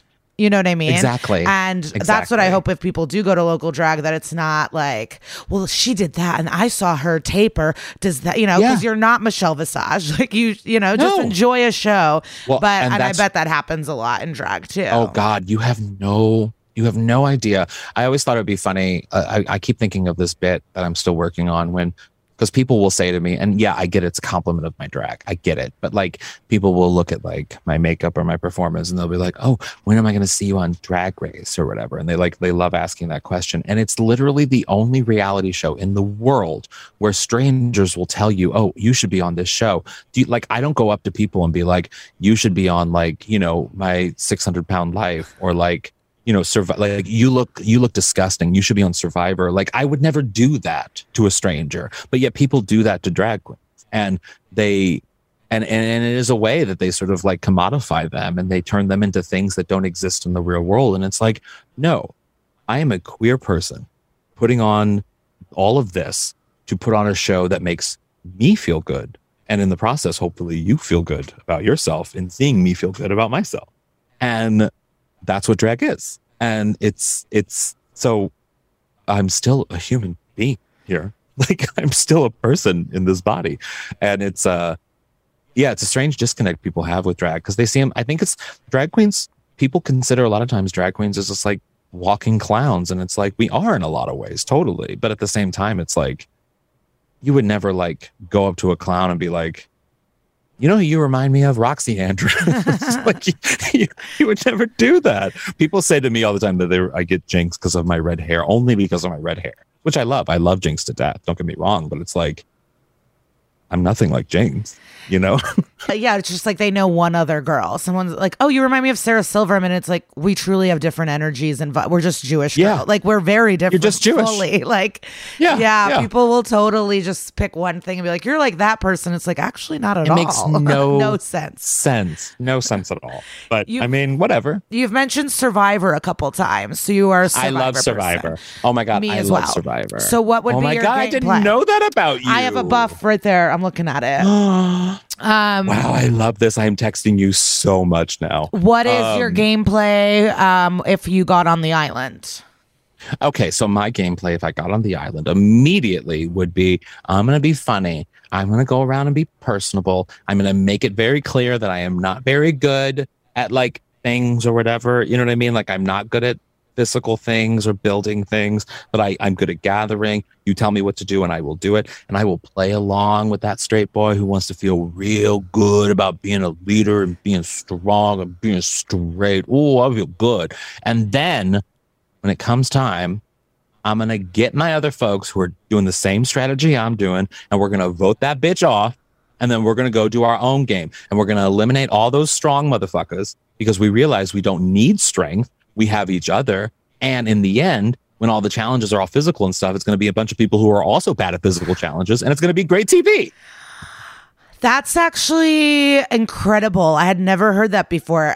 Get everyone that sucks to the end for physical challenges. How amazing would that be? How amazing to see like a bunch of schleps out there trying to like balance a thing. Ooh, every challenge would last 20 seconds. It would be like, and literally it would be all what every Survivor fan wants. The gossiping and like the plotting and like all, like literally our game wouldn't be the challenges. It would just be everything back at like, our little tints and everything being like, yeah, we're going to get rid of her, right? Yeah, she sucks. She keeps talking. Like people would try to get rid of me and I would do but also I am really good at finding things. So I feel like I would find idols quite often because I have that, like, I think I just have that. And I don't lose things. I find things all the time. That is amazing. That's so smart. Yeah, you might have to like, it might be hard for a couple days where you're not eating because, you know, you sent the strong guy who fishes or something. So there is a sacrifice to it. But in the end, it's better to have all of them gone. I see. And the thing biggest is, like, mistake people make, not getting rid of the strong people. And thank you. Yes. And I mean, yes, I might be a fat fuck, but I am okay with not eating for a bit. Like, I can actually live on very bland food for a very long time. During chemo, lived on Ensure because I couldn't keep anything down. Like, no food was staying down. So I just drank Ensure for like a year and I was fine. No, the lack of sleep with the rain without the food. It would affect my personality. I feel like I'm already training for it because I only get like 5 hours of sleep already. So like, I feel like I'm already like prepared for Survivor. Yeah, and I agree with you. What I would do, I wouldn't want to be too friendly, but I would definitely like not try to be in charge of everything and make everyone feel so good about themselves. Wait, how do you do that? Incredible. Yep. That's awesome. Can you show me? Thanks so much. Yeah, that's me. You know what you also do? Because people get off on having kids. No offense to anyone listening who has kids, but people love talking about how they're a parent, blah, blah, blah. I would literally listen to I would memorize every kid's name. I would talk about all their like sports activities as if I care about a little league thing. And like, I would make them feel very special about doing the easiest thing possible, procreating. Not easiest, because it isn't easy for everybody. I'll admit that. But like, it is the easiest thing to talk about because it's like, you know, the easiest topic. And whereas what I really want to know is like, what do you think about like global warming or universal health care? You like, can't. That would be complicated, but you can't go there. Because you know there's Republicans on that island and you cannot open that up. Or that would be my biggest challenge, being with a Coach or a Philip and having them be like, oh no, bah, bah, bah, or the brawn, or the blue collars. There was one group of guys that the brawn versus yes, I remember that. Yeah. And to me, that would be the hardest, to be like, you're right. Yeah, I could see that. Like, that would be tough for me. I would do so well with them for two reasons. I grew up with all brothers, and they're all straight men, and they're all so boring. They're the most boring men I've ever. Like, my brothers, no offense to my brothers, we all recognize that I am the more fun one, and they don't talk, and they're boring. And so because of that, I feel like I've grown up understanding how to placate boring straight white men into thinking they're special, while at the same time shit talking them behind their back and it never getting back to them. Yeah. And I feel like that would be a great strategy for me. Also, I know how to make them feel good, and I know how to talk to people who I have differing opinions on. I did a whole story on like gay Trump supporters, and I was able to like communicate with them and understand them. So I feel like I could do pretty well with like a coach. And then one good thing, I could swim. I'm a good swimmer. Me too. So I think that would help me. I mean, we both have like, you're Russian, I'm German. We both have those like thick thighs situations. So like we would survive physically outdoors because our past has proven that we can. No, Survivor's a great television show and window into humanity that a lot of shows don't have. Would you ever do it? I sent in an audition tape this past year. I didn't hear back, but I'm just going to keep doing it and sending it in. Because even like Jim Johnson, Heisman Trophy guy, had to apply 3 times, I heard.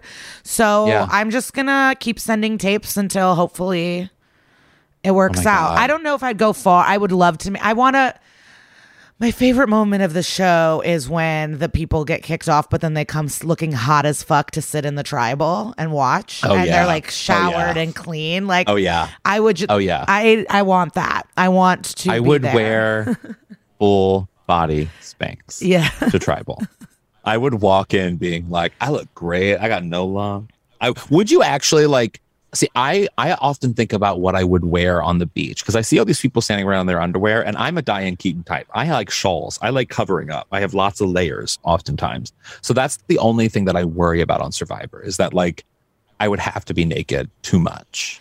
I talked about that in my tape. I go, that is what would be really scary to me is being like bra underwear on the beach, no like you have nothing to hide, your eyebrows are growing, and this is you, and America will watch. Like that is the most vulnerable thing that I can think of for sure.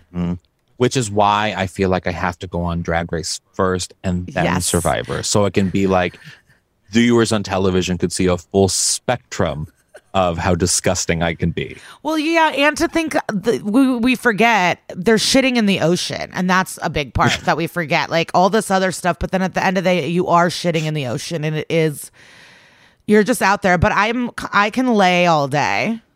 I'm great at that. I can listen. Yeah, and if we ever got on together, we would have to pretend we don't know each other for a while. Oh, we would pretend like we hated each other. Even better. Okay. Like that. I mean, I have a friend who we both auditioned for Drag Race at the same time. Neither of us got on, but we often talked about like, okay, if we got on, would we actually hate each other? Would we hate each other? Let's hate each other. Let's have some fun. Let's have some fun. What is your favorite Drag Race blowout? Oh, that's a great question. And it could be more than one if a few pop to your mind that are iconic or. I mean, yeah, I know exactly what it is. It was so much of a blowout, but one of my favorite queens of all time, the queen that I look to for everything inspiration is Delta Work. I love Delta Work on a level. I want this audio isolated, and I want this center. I mean, we follow each other, and I only message her messages of love and tenderness because I just want her to love me. But I'm obsessed with her in the moment it was the episode I think she got sent home on, and she's wearing that dress where it's like the spray painted on body and stuff, and she's talking about, I forget the whole setup for the fight, but she's talking about like being eager to be liked by RuPaul, and she's making fun of someone. So she's like pulling on the thing, being like, pick me, pick me, pick me. And it is the funniest. I can't tell you how often I do that in my life. That quote, that line. I'm going to watch it immediately when we stop talking because I have no idea what you're talking about, but I know Delta Work and I cannot wait to watch this. It was from a Untucked from her season. And just Delta Work in general is just the most iconic queen in the world. I love her to death. She's the definition of the best queen and local queen, and her hand movements. If you ever notice in her lives or in her like videos on Instagram or whatever, she has these like things where she'll do this. She'll talk with her hands because she has nails on, of course, and she's doing all nail work and everything. And she'll position her hands in a way where she's like situated like a mannequin, and her hands won't move, but she'll be like, if you would like a cameo for a birthday, a special occasion, an appearance someday, just request me, Delta Work. And she won't move her hands. And I'm obsessed. It is like, I'm obsessed with her. Wow. I can't. You have to look. I'm going to send you so many examples. Well, I just love the nuance of this. And it just like reiterates the point that we started this whole chat with, just, of we are fans of a show. We don't know what drag is. And so these things that I just would never notice, I would not see that. Delta Work to me is the definition of drag excellence, of local drag, of the where drag was and where I think drag still is in a lot of ways, but people don't see because they're blinded by like showiness of youth and lights and thinness and all of it.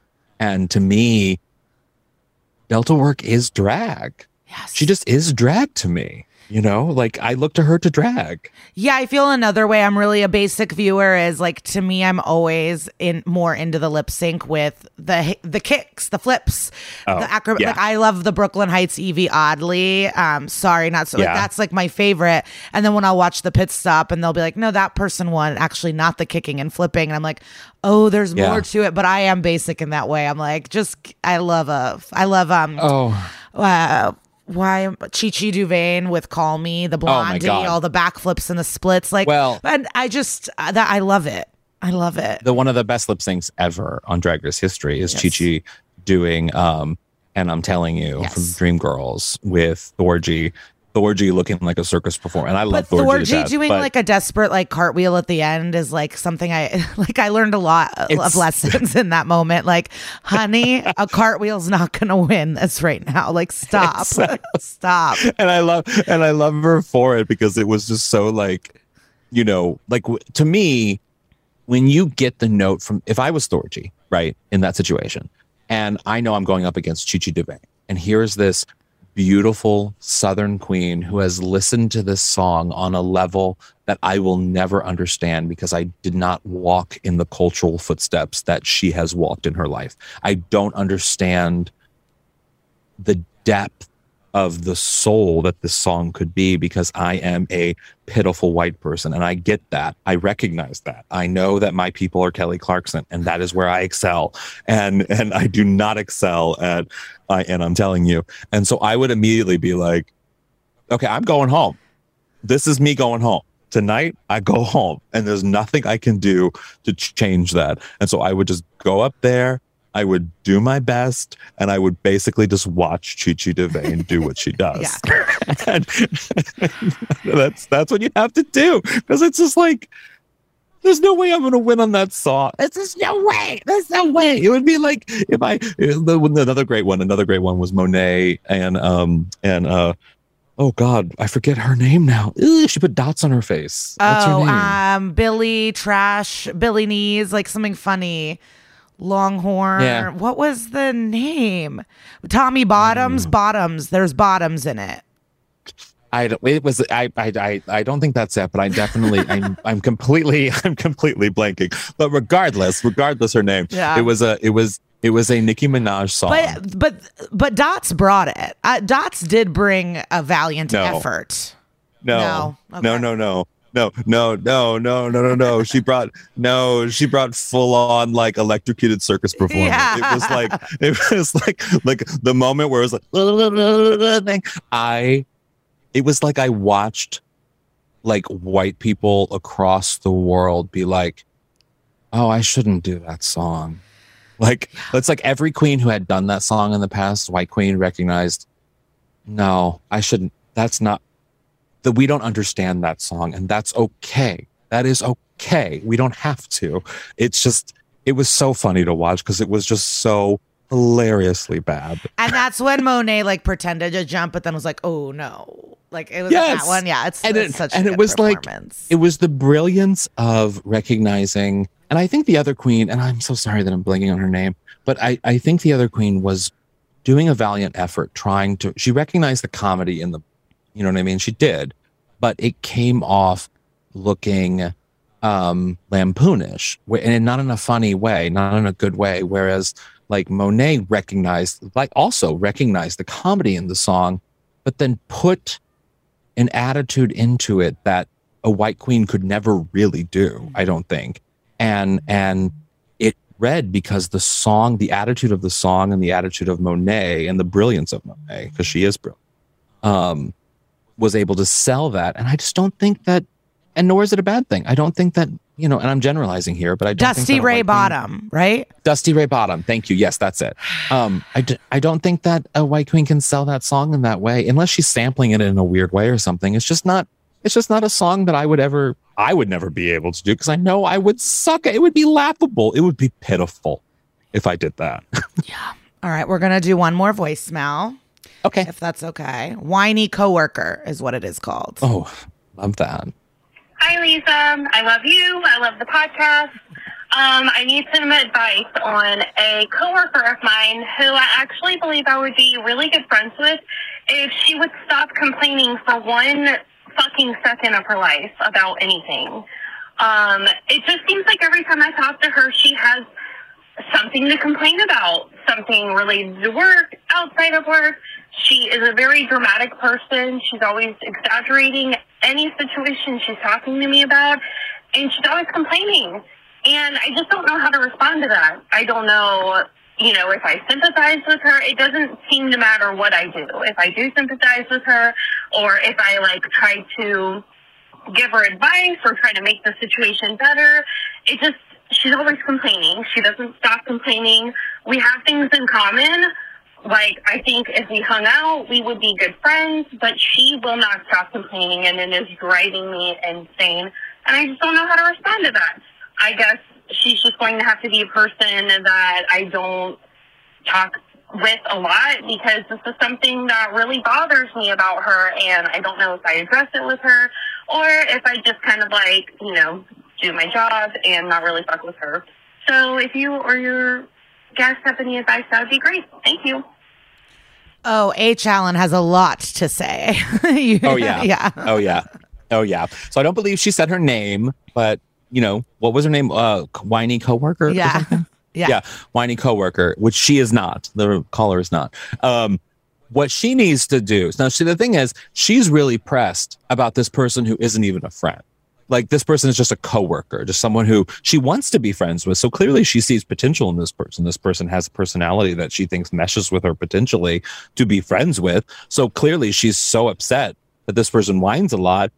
I think you got to join the party, girl, or you got to turn this person into a show friend, meaning you take the antics that this person does to you at work, and then you turn it into the story you tell your friends later, meaning that this person becomes the, you'll never believe what she said today. And then you use, I mean, yes, you use her for her stories. You use her for your entertainment, because what this friend will do is she will make you even cooler and more entertaining. Not to say that you're not entertaining already, but that she'll make you more entertaining because you have a really cool person to also then make fun of and complain about to your other friends. This is the perfect example of an enemy that you keep close, because they are so rich with content in your life. Yeah, not be pressed. I feel like that's kind of the genius of everything you've been saying today, is like, focus on what you care about or not. And then just be entertained by these people and go to bed and don't think about it again. Yeah, because she adds value to your life, because clearly you want to engage with her, or else you wouldn't be engaged. I mean, for example, my family love to complain about shit nonstop all the time. And I like to complain about shit too. I often do. But whenever I go home, it's like because I go home maybe twice a year, and it's like it's a parade of complaints, of problems that they have, because I feel like they've saved up all of their problems to tell me about in this one visit. So they have to just unload it all over the course of the 3 days that I'm there. And at the end of the 3 days, I find myself being like, did anything good happen? Is anyone healthy? Did you watch a good movie? Anyone like a song? Like, is there nothing good to mention? Because it's always like, I've got this health problem, and then this person did me wrong, and I don't have this much money. Nonstop. I take what they tell me, and then I come home and I write jokes. And it's like, again, I'm using these people in my life to sort of pull material from in a lot of ways, but also like to make me more entertaining. And it does add value to my life. So use her for a good story. Use her. And if she's that annoying, maybe talk to her less. Or I was thinking, give her like a nickname, be like, oh, okay, Miss Complainy Pants, or something like that, where she knows it's coming. Or do what like Carol did to Luann in like season 5 of Real Housewives of New York, where I think it was season 5 or 6, I forget. But Luann was like, so Carol would say something and Luann would always have something like bigger to say. You know what I mean? Like Luann will be like, or Carol will be like, I was such and such. And then Luann will say, oh yeah, well, I was president of such and such. You know, she'd always do something. So then Carol started being like a one-upping her when she got one-upped, basically. So that's what you do with your friend. You basically, like, when they complain about some man who didn't call her back, your response needs to be, oh yeah, well, I had a man stab me. Yeah, one up her complaining. And just like completely lie about shit, but like just one up her with the exact same story. Sean Hollenbach in New York had a great joke. You don't know if you know him, but he doesn't do stand up anymore, I don't think. But he had a great joke about a coworker who always like would complain to him and one up him in anything, right? And I'm gonna completely butcher his joke, but he talked about his mom passing like around 9/11, not in the towers or anything, but like around 9/11, and the coworker says to him, oh yeah, I can relate. On 9/11, my CD tower fell over.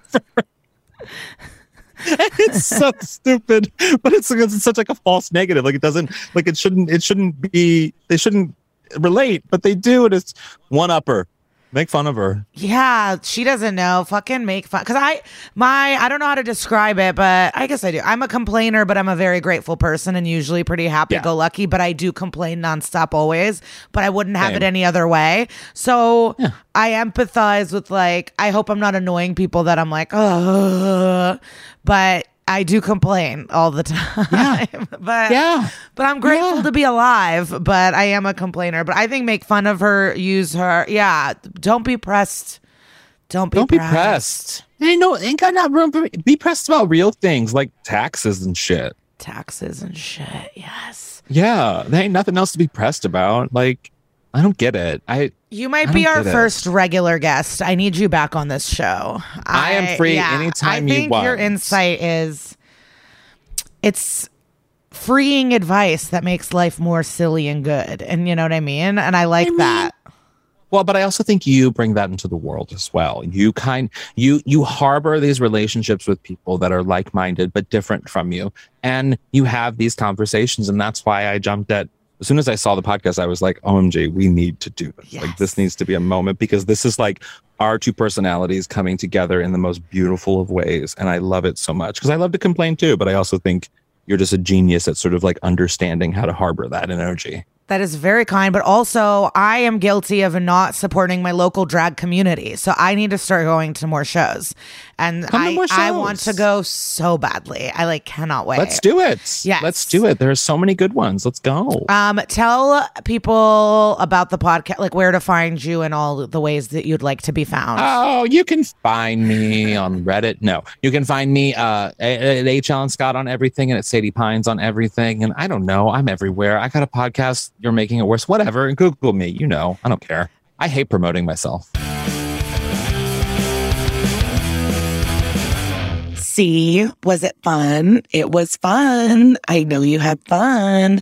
So thanks for listening to that. Don't forget to call and email with all of your problems. I'll be back soon to record episodes with good advice and people and fights. And oh my God, I can't believe I'm going to be back in the world soon. And then a new enemy is my own anxiety. I have to go check why does America require a COVID test to get in it? It's like we spread it more than anything. There are no rules. We don't give a shit. We let everyone die. But yet we all have to go get 24-hour negative COVID tests to get into the country. Like, fuck you. Fuck you. You don't care. Okay. Stop pretending you care. You're just making everyone's lives more difficult. And I see you. Thanks always for listening and loving. And I appreciate everyone so much. Love being here at HeadGum. All right. Bye.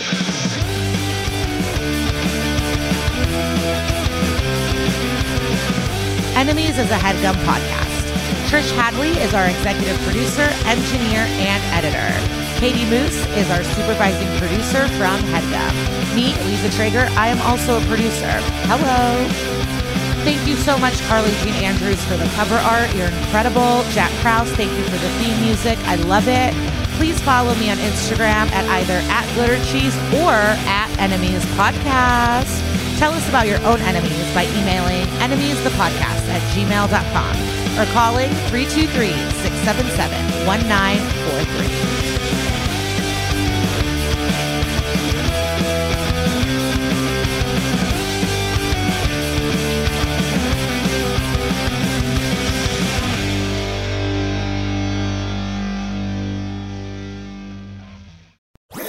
That was a HeadGum podcast.